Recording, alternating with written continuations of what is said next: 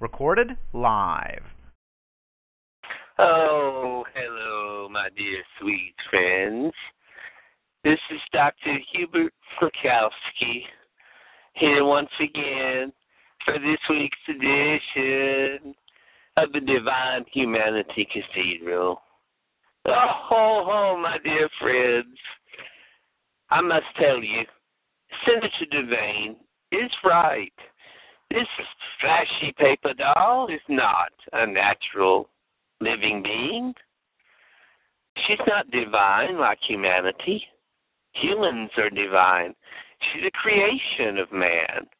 And since man created her, she is inferior to man. Oh, she may possess human DNA, but God forbid that she should intermix with a human and have offspring. She's a bastardization. She's an abomination.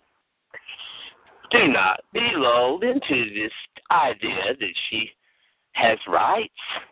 She's a paper doll. Wake up, people. Humans are divine.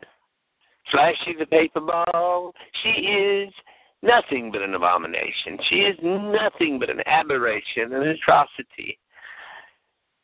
All right, my good people, I want to say have a wonderful and blessed week. And this has been Dr. Hubert Slowkowski at the Divine Humanity Cathedral. Goodbye.